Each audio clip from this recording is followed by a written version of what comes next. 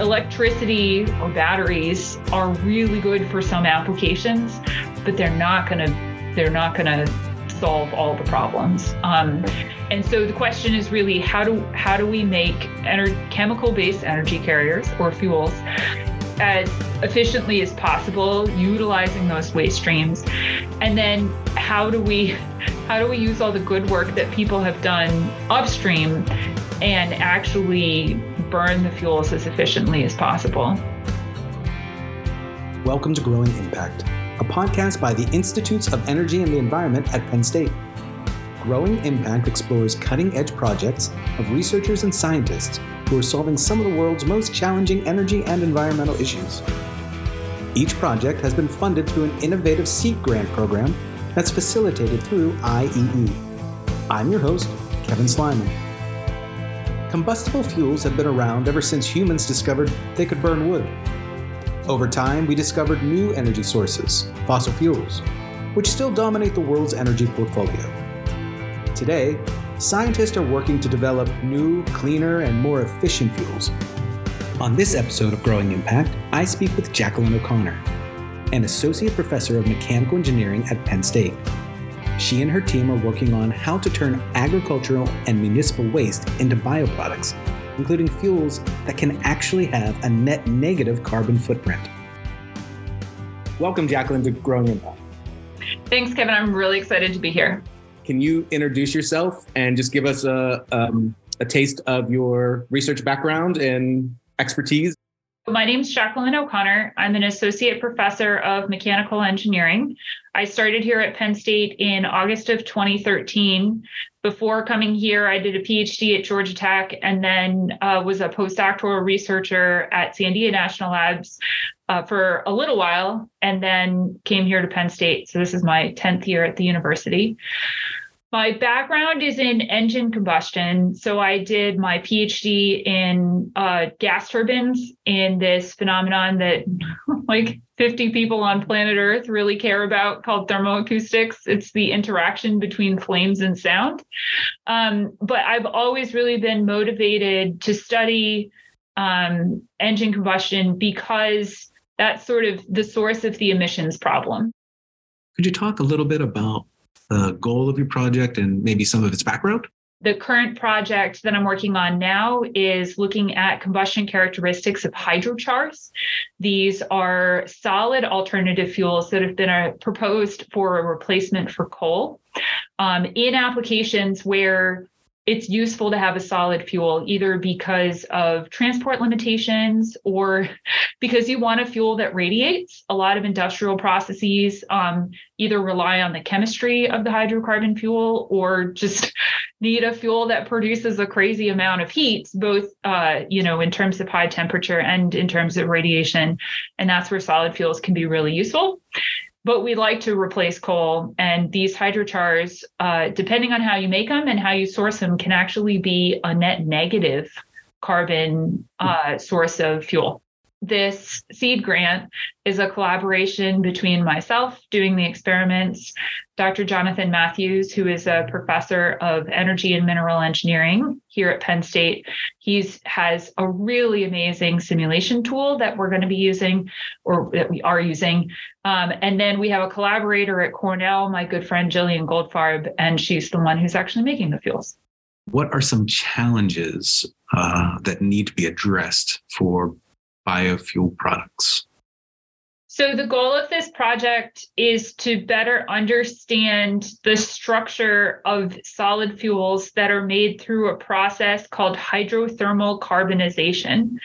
So if you think about raw biomasses, and this could be things that are grown as a feedstock, they could be waste biomasses like corn stover, or they could be even like human generated waste like municipal solid waste or restaurant waste or coffee grounds or something like that. All of these have relatively low energy density because there's so much other stuff in plants.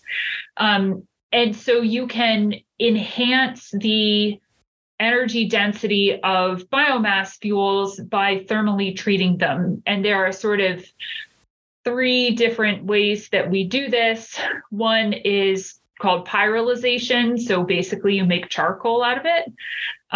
This is sometimes also referred to as torrefaction. You can gasify it. So that's pyrolization typically doesn't have any oxygen present. It just carbonizes everything. And we've all seen a charcoal briquette. So that comes from a plant and then it becomes this black solid thing. You can gasify it, which is a really good way to get like the hydrogen and smaller molecules out of it. Or you can use a process called hydrothermal carbonization, where you're taking the process that the earth used to make coal, but you're speeding it up in a laboratory over a couple hours. So you put this stuff in water at high pressures and sort of moderate temperatures, right near where water becomes a supercritical fluid. And water's a really weird fluid to start out with. And near its supercritical point, it gets even weirder. It becomes a really great solvent. And it allows all these carbonization reactions to occur that wouldn't occur in a highly polarized water environment at regular temperatures and pressures. So with a few surprisingly cheap catalysts, no rare earth metals or anything, you can get really high value, high energy density products out of this process in a few hours with a relatively low energy input. What affects how these fuels turn out? Depending on the input stream and how you cook it, basically, you can get really different structure. There are two sort of parts to these fuels. There's the main carbon char, and then there's these little globules that end up on the outside, and they have really different chemical composition. We think they're going to ignite really differently, and so we're trying to understand them. So that's sort of the context of the larger project. The project specifically for the seed grant, right now, I have this ongoing collaboration with my wonderful colleague at Cornell, Jillian Goldfarb. She makes the fuel and then I burn it. It's a great friendship. We actually met at like a wine and cheese night and we were just talking. And so we were friends and then we figured out what each other did. And it was like, oh, we should work together. This is perfect. But Jonathan Matthews is the other part of this. And he has a really neat technique to model carbonized materials. He's traditionally used it for coal, but wants to extend it for these biomass-based chars. And what we're really interested in is what their structure is and how gas can get in and out of that structure. The first step in burning any solid, or carbonaceous solid, I should say, is that it kind of off gases. If you've ever sat in front of a fire, like a campfire, you can hear it kind of hiss and pop. Those are gases escaping from the wood itself in a process called devolatilization. So those volatile gases are actually what's burning first. And the ease with which char can devolatilize is probably the biggest controlling timescale for how fast it's going to burn, how complete it's going to burn, what its emissions are going to be. And so we want to better understand the actual structure so we can better understand our experimental data and when we measure things like ignition delay time. How do Jonathan's models assist in this process? The cool thing about these models is that he can take images from transmission electron microscopy and actually read the image and understand the structure using some really advanced image analysis tools, and then turn that into a molecular model of the char itself. So he can put the gaps in, he can put in all those internal passages where the gas is going to escape. And then we can look at we can look at the structure, and he's actually done some work previously to start to calculate how you would predict these devolatilization rates from understanding the structure. So the Sea grant is really providing us funding to do two things. And for my group, this is all totally new. And for Jonathan's group, this is an extension of a tool that they already have. We'll be doing the microscopy. So we've never done microscopy before. My grad students learning how to use all these machines at the MCL, which is excellent. And so we'll have really good images, which in and of itself will be helpful, but then there'll be the input to the model so that we can understand transport, particularly mass transport, better in these solids. Are you finding that, so Jillian's work to either Jonathan's or yours, and then yours and Jonathan's, are they then feeding back and forth to each other? Like you learn something and then that goes back to Jillian and she thinks about a new way to build, to create the fuel or the bioproduct. Are you informing one another back and forth essentially? Very much so. And we're still at the beginning, but that's very much it's a great team and we work really well together. So and our students are really great and working well together. So, that just sort of organically comes up in the discussion. But yes, that's very much it, especially I think the insights that we're going to get from the results of the modeling, which we're just starting. It's that's going to tell us much more about how to tune the process, because you get such I call it like a big number out of combustion. You get an ignition delay time, which is dependent on 6 zillion things, right? But the models are going to give us much more detailed numbers and quantities that then we'll be able to tune the process with. This project is not only creating potential new fuels for the future, but it's removing wastes from the waste stream. So it's a 2-for-1, if you will. It's two benefits out of one potential in one project, I guess I'd say. Yeah, absolutely. And that sort of twofer that you get is one of the both benefits, but also challenges of alternative fuels. There are a lot of waste streams that one could capture, and there are a lot of different upgrading processes that you could use, right? So the example that I used of animal waste lagoons, they're also really good options for anaerobic digestion, right? To make renewable natural gas. And so, and I'm sure they could be used for other things, natural fertilizers. And I don't really know that much about poop. So that's the end of my understanding.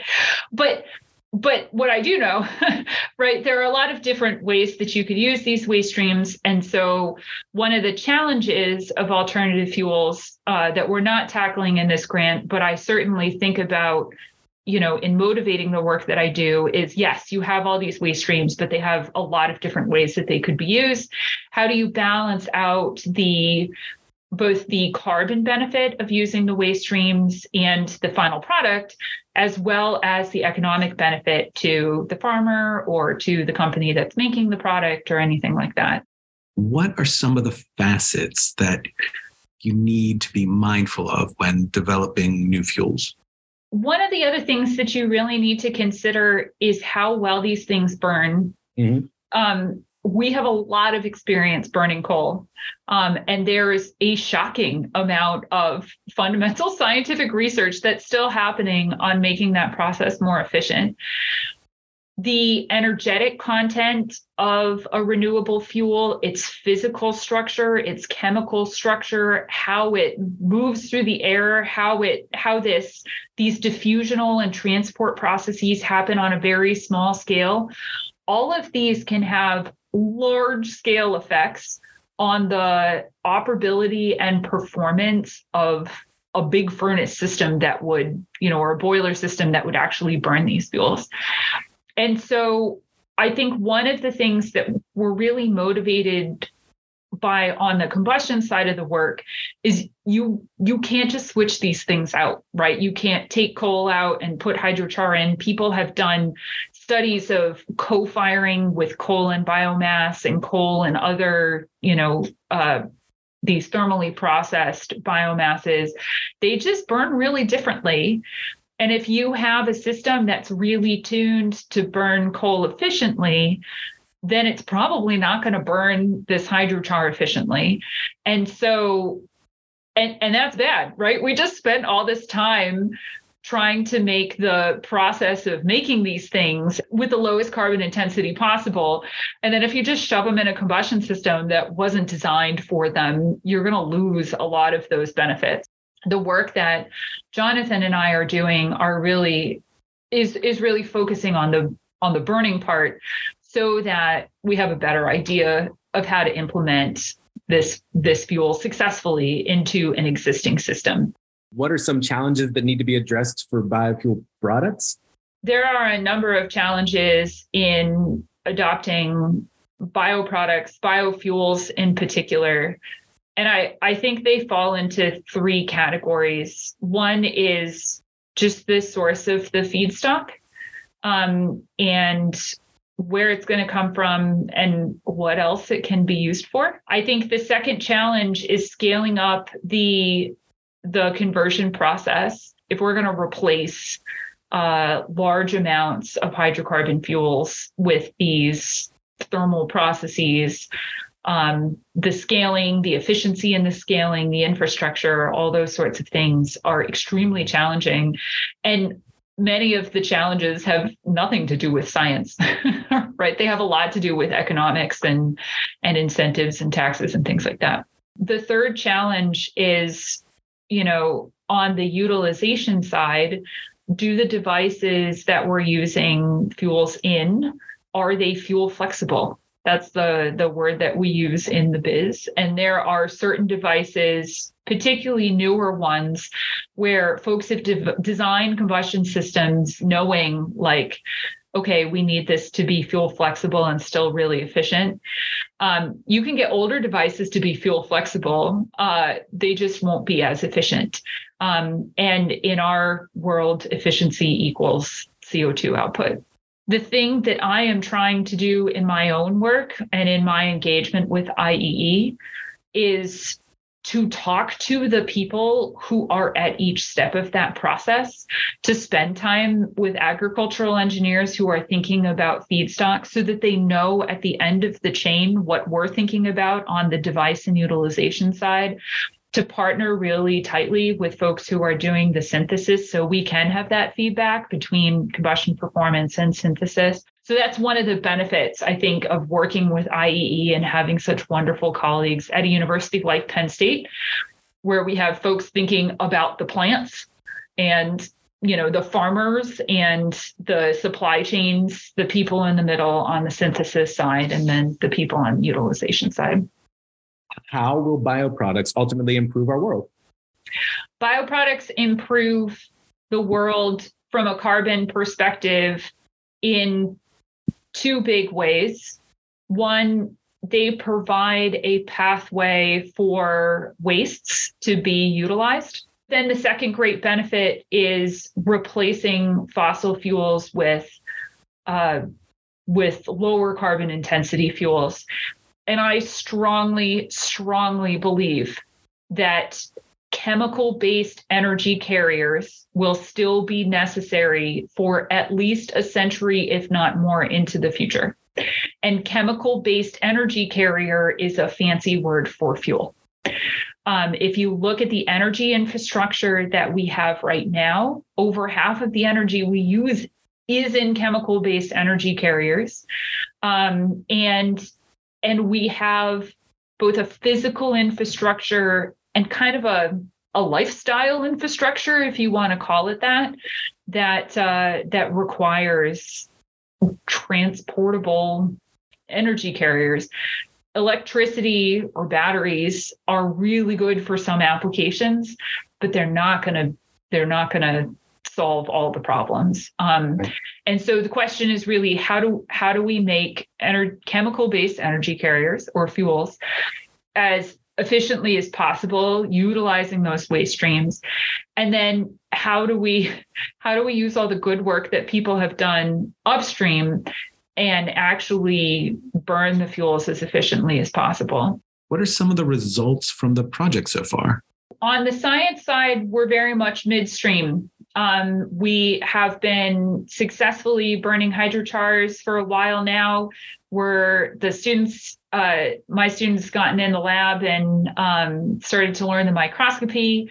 And there's been a lot of feedback on the combustion to synthesis side. In this next semester, we're really going to start focusing on the modeling side now that we have kind of a baseline understanding of what's going on with the combustion, so that we know what to target for, which chars we want to image, and then which ones we want to model and look deeper into. So the other exciting thing that's happening is I, with a couple colleagues, have edited a book. It's called Renewable Fuels, Sources, Conversion, and Utilization. It's published by Cambridge Press, and it's coming out in December 2022. So I'm extremely excited about that book. Like I said, I think chemical energy carriers are going to be really important, and we put together the book in such a way that people from all different parts of this problem could approach the books. Thank you, Jacqueline, for spending time on Growing Impact and talking about your research. Thanks so much for having me. This was a really great opportunity. If folks want to learn more, they can visit my lab's website, which is sites.psu.edu/RFDL, which stands for the Reacting Flow Dynamics Lab, or shoot me an email. I'd love to hear more.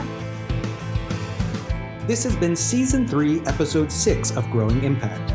To learn more about IEE and to hear previous episodes, read podcast transcripts, and to see related graphics from Growing Impact episodes, please visit iee.psu.edu/podcast. Thank you for listening.